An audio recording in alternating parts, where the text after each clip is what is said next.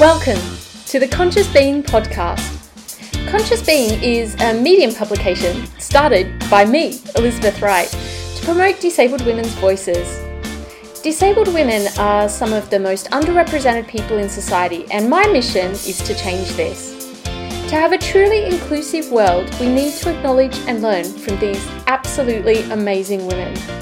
On this podcast, we will be interviewing women of all ages, backgrounds, and disabilities, going in deep with issues that these women face and how they imagine a more inclusive world could be. So join us on this journey, be challenged, learn, and grow. Here we go.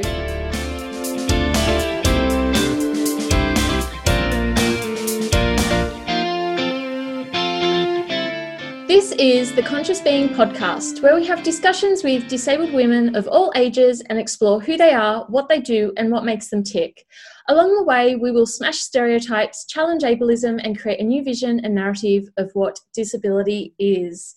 So, hi everyone. I'm so excited today to have the absolutely wonderful Claudia as my guest. I have been following Claudia on Twitter for quite a while now, and I was so excited when she agreed a few months ago to contribute to Conscious Being on Medium.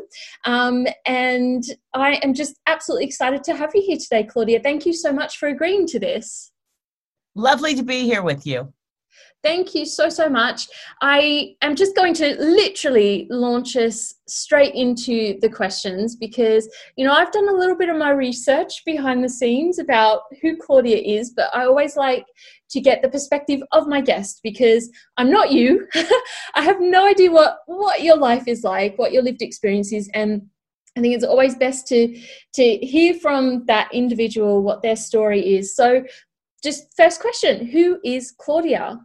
Wow, that's such a large, beautiful question. Who are you? So generally, at the top of a meeting, I will introduce myself by giving some introductory things that are meant to interrupt colonialist meeting culture. So I'll start with that frame. Okay. My name, the way you can refer to me in the best way is Claudia Alec. It's a gift for me to tell you my name at the top of the process. That's why we say each other's names, so that we can consent to speaking to each other and referring to each other with the utmost respect. So my name is Claudia Alec. I am speaking to you from the Bay Area, the so-called Bay Area, land of the Ohlone people. The people are still alive. I always do a decolonized greeting at the top of most of my meetings. And lately, I've turned that decolonized greeting up a bit because the world has gotten a bit more intense. So now it's a moment to acknowledge that the United States has concentration camps. It's a moment to acknowledge that there are incarcerated and incarcerated people and detained people whose lives are being put at high risk and are being killed. And that is the current situation that we are living through right now. So I like to do that at the top of the meeting. I do my gender pronouns. My gender pronouns are they, their, she, hers. You can use those interchangeably. Okay. I do an access check-in at the top of my meetings. Again, this is to interrupt ableist meeting culture that assumes that everyone's being served and also that there's some special population that has special needs. That's not what's going on. The world needs to serve everyone. The meeting needs to serve all of the people who are in the meeting. So all of my meetings have an access check in them. So my access check this morning is, I have been very busy fighting racism and ableism. So that means that I have not been getting enough sleep. And so you are speaking to a Claudia that is tired, that would like to have a few days off, and is looking forward to manifesting that when the world allows. That's my access check-in. I'm off camera, which I appreciate. I'm doing a camera-free morning just to extend my lifestyle. I'm currently living in quarantine. I'm immunocompromised, so that means I have a pretty strict quarantine situation going on, and I've been inside of it since March. And that means I also have a transmedia social justice practice. And with that social justice practice, it's very digital. So I have a lot of people in my life. So I'm seeing a lot of people all day long, from early in the morning until late in the evening. So one of the gifts I give myself is a camera-free morning. So I appreciate you speaking to me voice to voice. It's fine. Absolutely. I get that. It's definitely something I've become a lot more aware of within myself, the need to be very clear about boundaries and what serves my needs in each moment. Well, I also think that, I speak a lot about design. Oftentimes, meeting design is an ableist meeting design. So it's designed to disallow the participants from stating out loud, this is how I can participate at my highest level of capacity. This is how the meeting needs to move or change or shift to serve me so I can serve it. So it's a collaborative, cooperative exercise rather than an extractive, servile exercise. I like that. I like that idea. And I think that's kind of, I guess, leads into that idea of having open discussions with people and recognizing that we're all different and we all have these different needs to actually survive the world, that, especially the type of world that we're currently living in. It is very intense, very topsy-turvy. I mean, this is, I'm Australian, but I live in the UK. And as someone with this kind of experience where I'm Australian who's living in a country that's completely different to what I grew up in, but then I'm looking back into a country that I did grow up in as a stranger almost, and then even looking across the pond to the US and seeing what's happening over there. And it's kind of all of these parallels and strange topsy-turvy world that we seem to be living in, that it's tough. It's tough. I think whether, kind of whatever group you're kind of coming from, wherever there might be a protected characteristic, it's extremely tough. I mean, it always has been, but it just seems particularly intense right now. Although I've been thinking more about how it's less that it's particularly intense, it's more that we're fighting it. So there's many folks who want to label uprising as the source of stress. And I would argue that we've been living with a chronic condition that's killing us. Yeah. And what we're witnessing right now is the equivalent of finally stopping being in denial and seeking treatment, or at least telling everyone, hey, I've been in pain this entire time, and just keeping it quiet. Yeah, it's kind of, I feel like this is an interesting point to come in, because, I could never, I'm a white woman, I could never ever claim to understand what it's like to be Black. I have friends who are Black, brown, and, I've had many discussions with them. And I think over time, so it's like my housemate, she's British Indian, and we've discovered that there's certainly these kind of touch points between racism and ableism, because I am disabled, I've experienced ableism. And I think that I'm starting to see those kind of, almost like the disability community is kind of looking to what's happening with kind of Black activism and seeing the result of that and trying to, I don't even know what I'm trying to say, Claudia, really. It's like, I feel like some of the things you're touching on are, the entire disability rights. And I'm saying that specifically the disability rights movement, or the rights movement that happened like in Berkeley, California. In that time period, that was 100% inspired by and literally supported by the Black Panthers. The Black Panthers were helping the disabled community fight for disabled rights. That's said, what you're talking about also touches on a really sensitive topic that's complicated, where oftentimes I'll be in disabled activist spaces, and I'll name it white disabled activist spaces, where the white disabled activist will name the slight, incremental, barely any progress that we have made in racial justice and name that as a reason why disabled folk need more attention now. Yeah. Which puts into opposition, which is white supremacy culture tactics. And I think that it sometimes bleeds into the disabled community's tactics for fighting for liberation. They get caught up. No, thank you for that, because I think it's definitely something, you know, I'll be completely honest with you. I've been definitely very interested in disability activism for a very long time, but I'm realizing now, I think, especially in the past few years, that my knowledge lacks, certainly. And it's raising that awareness within myself and understanding those internal biases within myself to try and understand the kind of issues around racism and the disability community. And I know certainly that I've still got a lot to learn. And I think that's why it's still definitely difficult for me to articulate where I feel I'm coming from, because I recognize that I still have an awful lot to learn and understand myself. Well, and I think that's also another part of, and I'm still struggling to find the efficient word to name this thing we're living in.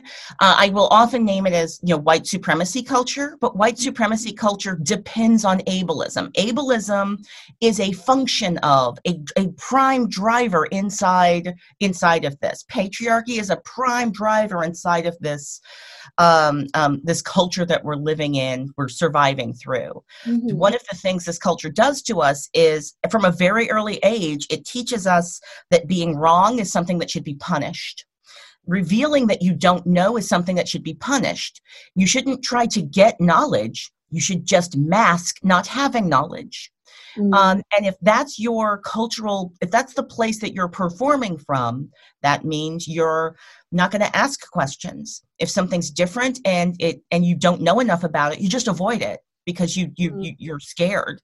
And I feel like that's one of the biggest things you can do to dismantle ableist culture is to educate yourself and to teach the next generation to not be afraid to be educated. I totally agree, because I think certainly I see within the disability community we kind of separate ourselves into groups of different types of disabilities, and I see a lot of arguing between the different groups and a lot of conflict, and I kind of think actually even being disabled, I think there's this or this, you know, this need for us to actually be better disability allies ourselves, even though we are disabled. I would highly recommend the resource Skin, Tooth, and Bone. The Basis of Movement is Our People, a disability justice primer. Yeah. It's from SINS. This is terrible. I never know if it's invalid or invalid. Do you know if it's SINS invalid or SINS invalid? I think it's invalid. Okay, I continue to mess it up. Despite the fact every time I speak to someone from the collective, I'm like, so what is it? And then they tell me, and then my brain immediately mixed into something else. But the book is brilliant. Okay. And what I love about it as a resource is that it's written by us, right? It's by our people. I think another thing that we need to resist is not only the pathologization of the disabled community, but also the monetization of the disabled community. We are a community that makes a lot of abled community a whole lot of money. I go, if you need to get educated, come to our people to get educated, because that's how you're going to avoid being miseducated. And also that's how you're going to avoid getting involved in extractive ecologies that are about making money and resources and income for ableist community rather than us. The other piece of this primer that I think is just amazing is it has a really strong racial justice through line and an entire section on police violence, which I think is also something really necessary for the disabled community to have a lot of knowledge and competency around. So it's a great resource. I highly recommend it. They can go to the website, to Sens Invalid's website, to get it. I think I will definitely be checking that out, and I'll pop the link in the show notes as well, so that our listeners can also. I am not a member of this collective. I'm pushing it so hard. You'd think I'm getting some kind of a throwback. I'm not being sponsored by Sens Invalid. This podcast is not sponsored by Sens Invalid or Skin, Tooth, and Bone, but you should cop it. You should get it. Some good knowledge. Some good reading. Make a book club, y'all. That's what I did. I did this amazing anti-police violence book club with the Curiosity Paradox. They are based in Portland. So we co-created this, I think it was like a 4-session workshop for disabled folk to really get analysis on police violence to disabled folk, ways to resist it, ways to sharpen our analysis. And it was some really beautiful, strong work. I feel like I've made some deeper community connections in the Portland area because of that work. And also, like, folks really, I'd say make a book club. Book clubs are great. Yeah, I love that. Well, you know what? Maybe I need to make a Conscious Being book club.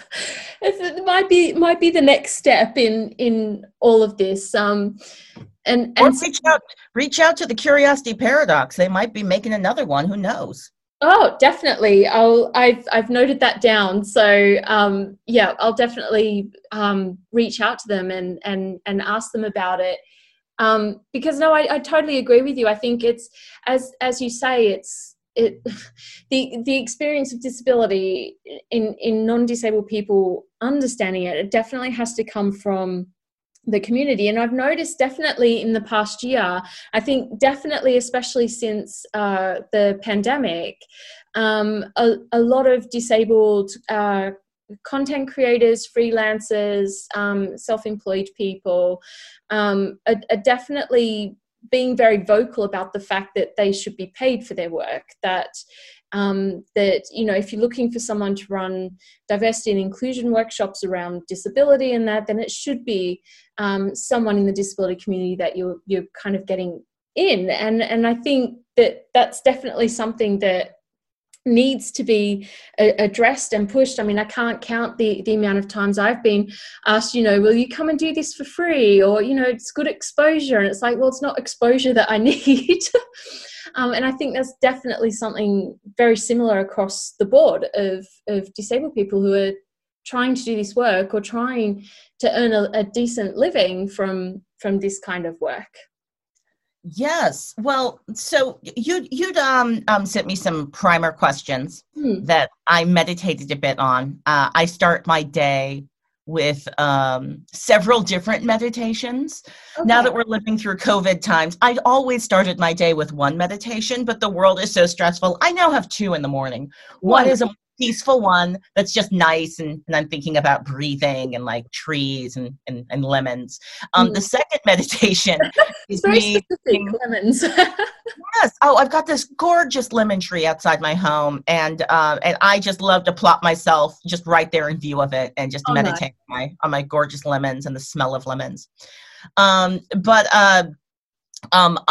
second meditation was on the question that you'd raised around representation. And disabled community, since my work is primarily in cultural production. I gave you an interesting introduction to myself, which was different, and I've never done that before. I quite enjoyed it, but I did miss giving you my more traditional bio. So I am someone who holds positions of hierarchical authority inside of institutions and organizations that produce and manage cultural representation and producing around the country. So that means I'm sometimes in spaces where I'm helping to get funds to artists and distribute funds and make those choices. Sometimes I'm in spaces where I'm helping artists to tour work or produce work. Sometimes I'm literally producing the work myself, and I'm in a room with buttons and making artistic choices. Yeah. But a lot of the work I'm doing is literally being involved in think tanks and writing think pieces and talking to us about what is this thing we're doing, cultural producing, and why are we being harmed in so many of these spaces of cultural producing? Why and how? So you just named one of the pieces of equity, financial equity, that we rarely really talk about inside of cultural producing. So I would argue every time an able-bodied actor embodies the story of a disabled person, they're stealing money from the disabled community. The disabled community has been shut out of being able to play the roles of, and I'm doing air quotes now, but the able-bodied character. They're disallowed from playing able-bodied characters. Most characters are written to be default abled. Yeah. So that means literally you have an entire class of people that's being disallowed from cultural representation, embodying their own cultural representation, getting paid for it. And that's how you can keep an entire class of people in penury. You make sure they can't make any money. They can't get resources from themselves. They have to go to abled community to get resources and to also have their story told. So that piece of financial equity is huge. It's interesting you bring up that specifically about disabled actors, not getting access to the work that they're trained and perfectly talented enough to be going and doing this type of work. And because yesterday, one of our kind of big well-known actresses over here, Sally Phillips, she actually, her son has Down syndrome, and she's very active in the disability community over here. And she wrote an article in the Times about cripping up. And that, there has to be more access given to disabled actors to be able to earn money from their particular craft, from, being able to hone their skills and be seen and build a name for themselves. And it fully exploded over here in a discussion on Twitter with kind of one of the shock jocks over here called Piers Morgan. And he was very... You're aware of Piers? I consider that person to be someone who puts poison into the discourse, who wants people to be confused and upset all the time. I try to avoid that voice. I have that person muted on Twitter. Fair enough. I won't talk too much about it, but essentially he's got a book coming out, and we basically, it's like, right, he's basically called us all woke. And it's like, well, that's the name of your book. You're trying to get free publicity off the back of being derogatory towards disabled people. And basically, inciting your followers to take this point of view and cause this level of harm to disabled people. Can we lean into what you just said? Yeah. That we have someone who's doing cultural producing, who's investing their money. Others are investing their money and their time and their ability to produce the work and distribute the work. And what is the goal of that work? What is the end goal? It is to convince the public of certain things, certain ideas, certain beliefs that in the end harm the majority of people on this planet. Yeah. Because if you look at the disabled community, just at the sheer numbers, the disabled community is not a minority. It's actually the majority of the people on the planet. That's the weird thing about being part of a marginalized community. It's not actually about the numbers of us, right?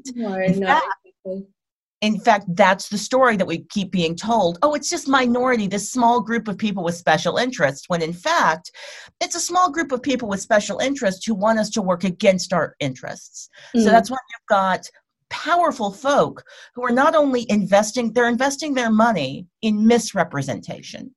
They're misrepresenting, they're telling a story about reality that is not true, that's meant to make us think something different that hurts and harms all of us. But also, the act of cripping up is an act of misrepresentation, regardless of the positive, good intentions of any of those individual actors or writers or people making the project. The act of cripping up is an act of misrepresentation and generally ends up with a cultural production where the people, the most marginalized people who are being represented in that, argue that that is harming them. I'm thinking right now of a number of television series that were created by folks who told stories about meaning well, but the end product was one where the disabled community had to say out loud, you just spent millions of dollars to misrepresent us and harm us. And a bunch of able people got paid. And you used our story to make money, though. What's up with that? Yeah. It's definitely, something I agree with you 100%. I've definitely had arguments with people about certain movies that I've been like, actually, the amount of non-disabled people who love the movie Me Before You, I think it's called. No. Oh, and I'm like, really? I'm like, and it's kind of trying to, and it's kind of coming back to this idea of which I know is a term used definitely across a lot of kind of activism and protest groups, especially in the Black community, and that, but it's that emotional labor of then having to explain why there are issues with that particular representation and how, as you say, it's actually hurting the wider community. In light of that particular movie, specifically the disabled community and the way that people see disabled people, it's kind of compacting those certain beliefs around tragedy and pity, and that, to live a disabled life must be something really awful to be. But then, as you say, a majority of people are disabled in some way or will end up disabled in some way. Well, it's this interesting thing of no one wants to feel bad about themselves. Everyone wants to feel like they're the protagonist in a story where they're the good guy. They're a good person in their story. So that means that they're going to listen to narratives and belief systems that continue to let them feel like they're being a good person. So it's a lot easier to feel like you're a good person when you're like, well, those people, their lives are so bad, they don't even want to be alive. Those people have such horrifying, terrible existences that it's best that, like, they don't want to be seen. It's best that we just ignore that they exist. That's what's best. It's best if they just don't exist ever. And that's how you get eugenics. That's how you get genocide. That's the other piece of this conversation. So for 20 years, we've been having these conversations about representation, and we've had entire populations like that bad cultural producer that you were just naming earlier in the conversation, people who have been actively investing in helping us to be our worst selves. And the end result is helping folks to have a belief system that allows genocide to take place and they can feel comfortable with it, that can allow eugenics to take place and they can feel comfortable with it. All of these stories, that's the end goal of them, to help the abled audience feel very comfortable with the status quo and to be demotivated to change it. Yeah. I feel quite emotional actually hearing you say that, because I know it, but it's, it kind of just makes me really sad.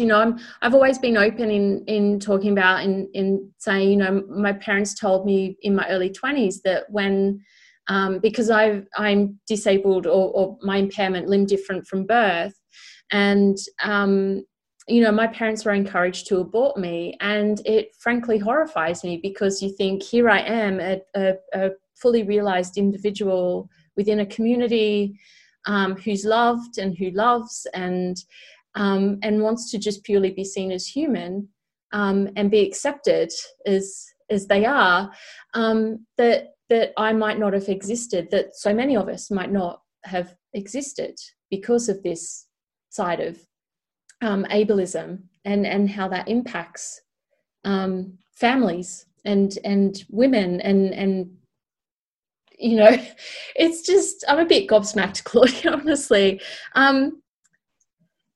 In terms of that representation, do you have any ideas on how we can actually tackle that, improve the representation of disabled people, and perhaps, even more specifically, Black and brown disabled people? Because I think, as you say quite rightly so at the beginning of our discussion, there's certainly a certain level of racism within the disability community, and I'm on this learning journey to discover how I can, kind of dismantle those racist structures within wider society as well as the disability community. But, do you have any ideas or suggestions on how we can improve that representation? Well, sure. Well, one of them is I think that it's very important for us to stop telling ourselves or making the story softer than it really is. Like I just said some things that have been true for the last 20 years. Like nothing I've said has not been, I could have had this conversation with you a decade ago. Yeah. I could have had this conversation with you 20 years ago. These things have always been true. It's hard to have these conversations. It's hard to, we're tempted to soften the observation. But the observation is we live in white supremacist culture, and the disabled community has a lot of white supremacy in it. Like that's the observation. The observation isn't, well, some of the disabled community has a little bit of racism. The observation is the disabled community has white supremacy culture all over it. And if we as a community, as a disabled community, don't address that every single time we are doing the work, we're not addressing something that's killing us. Yeah. And the same is true for all of the other rooms that I'm in. So, my practice is one where I have a fiercely intersectional lens. So I try to center those most marginalized and design around those needs. So if I design my systems to serve the disabled first, to serve Black people first, to serve Indigenous people first. If I design my systems to serve women and non-binary folk first, if I design my systems to do that, to make sure those participants have the highest level of accessibility, if I design my systems to have the highest level of accessibility to low-income participants, that allows me to have a system that doesn't have a bunch of barriers that disallow me from getting the work done, that disallow me from actually having the participants empowered and with agency and with joy, helping to do this work, dismantling all of this. And go ahead. I was just going to say, and I think at the same time, by designing the systems in this way, it's not that you're then excluding other people who've maybe benefited from the current systems at all. They're still welcome in that space. You're just opening up that space to so many more people. I'll also name this. Those most marginalized are often the ones doing the work and the labor of saving the entire society. Right?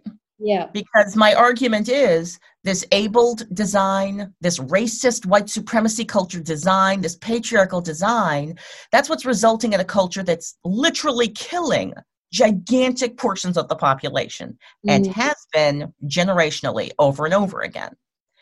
So those most marginalized are those who are often asked the question you've just asked me. Now, of course, I've made this my business. Like, this is what I do on this planet. I save my life. I save your life. I save all of our lives. I do it with beautiful cultural productions. There's a lot of people out there who are doing this labor and this work. So another way you can support this work is find a Black, marginalized, disabled cultural producer and support what they are putting into the world. Support them because their work is medicine and the world needs this medicine.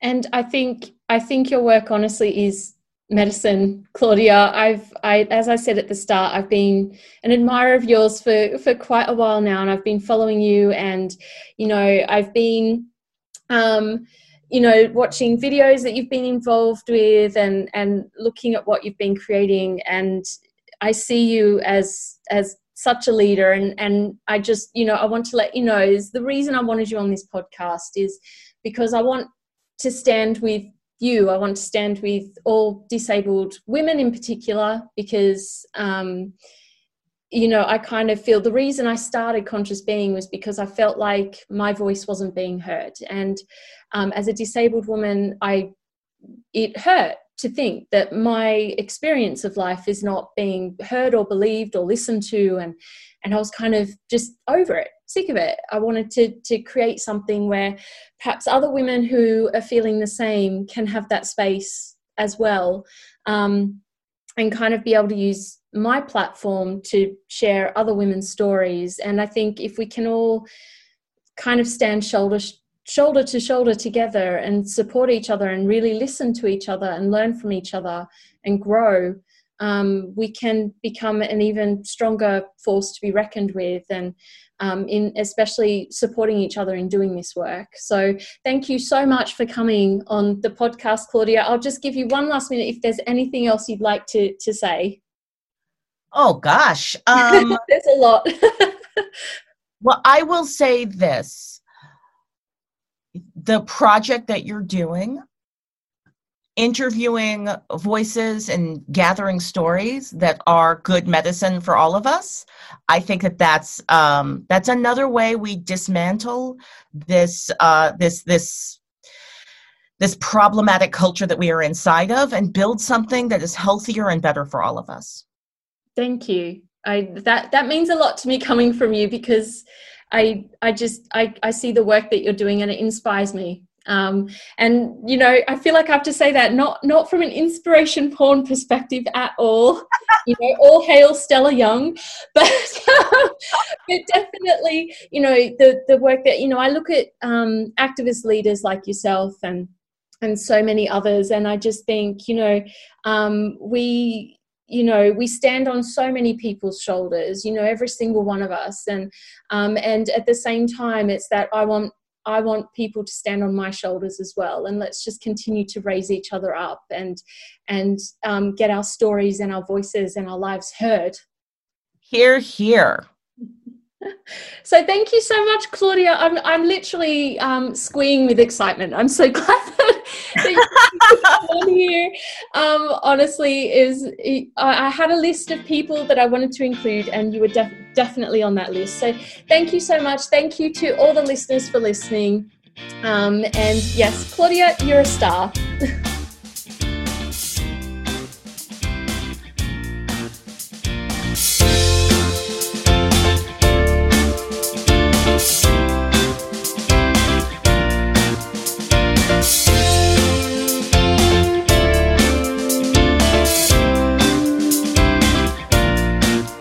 Thank you so much for listening to the Conscious Being podcast.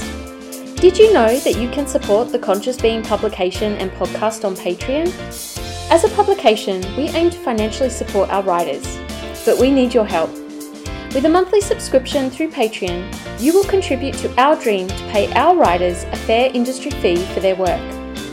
All disabled people deserve fair pay, and we are a fair paying publication. Check out the link to Patreon in the show notes, and we are grateful for any support you can give.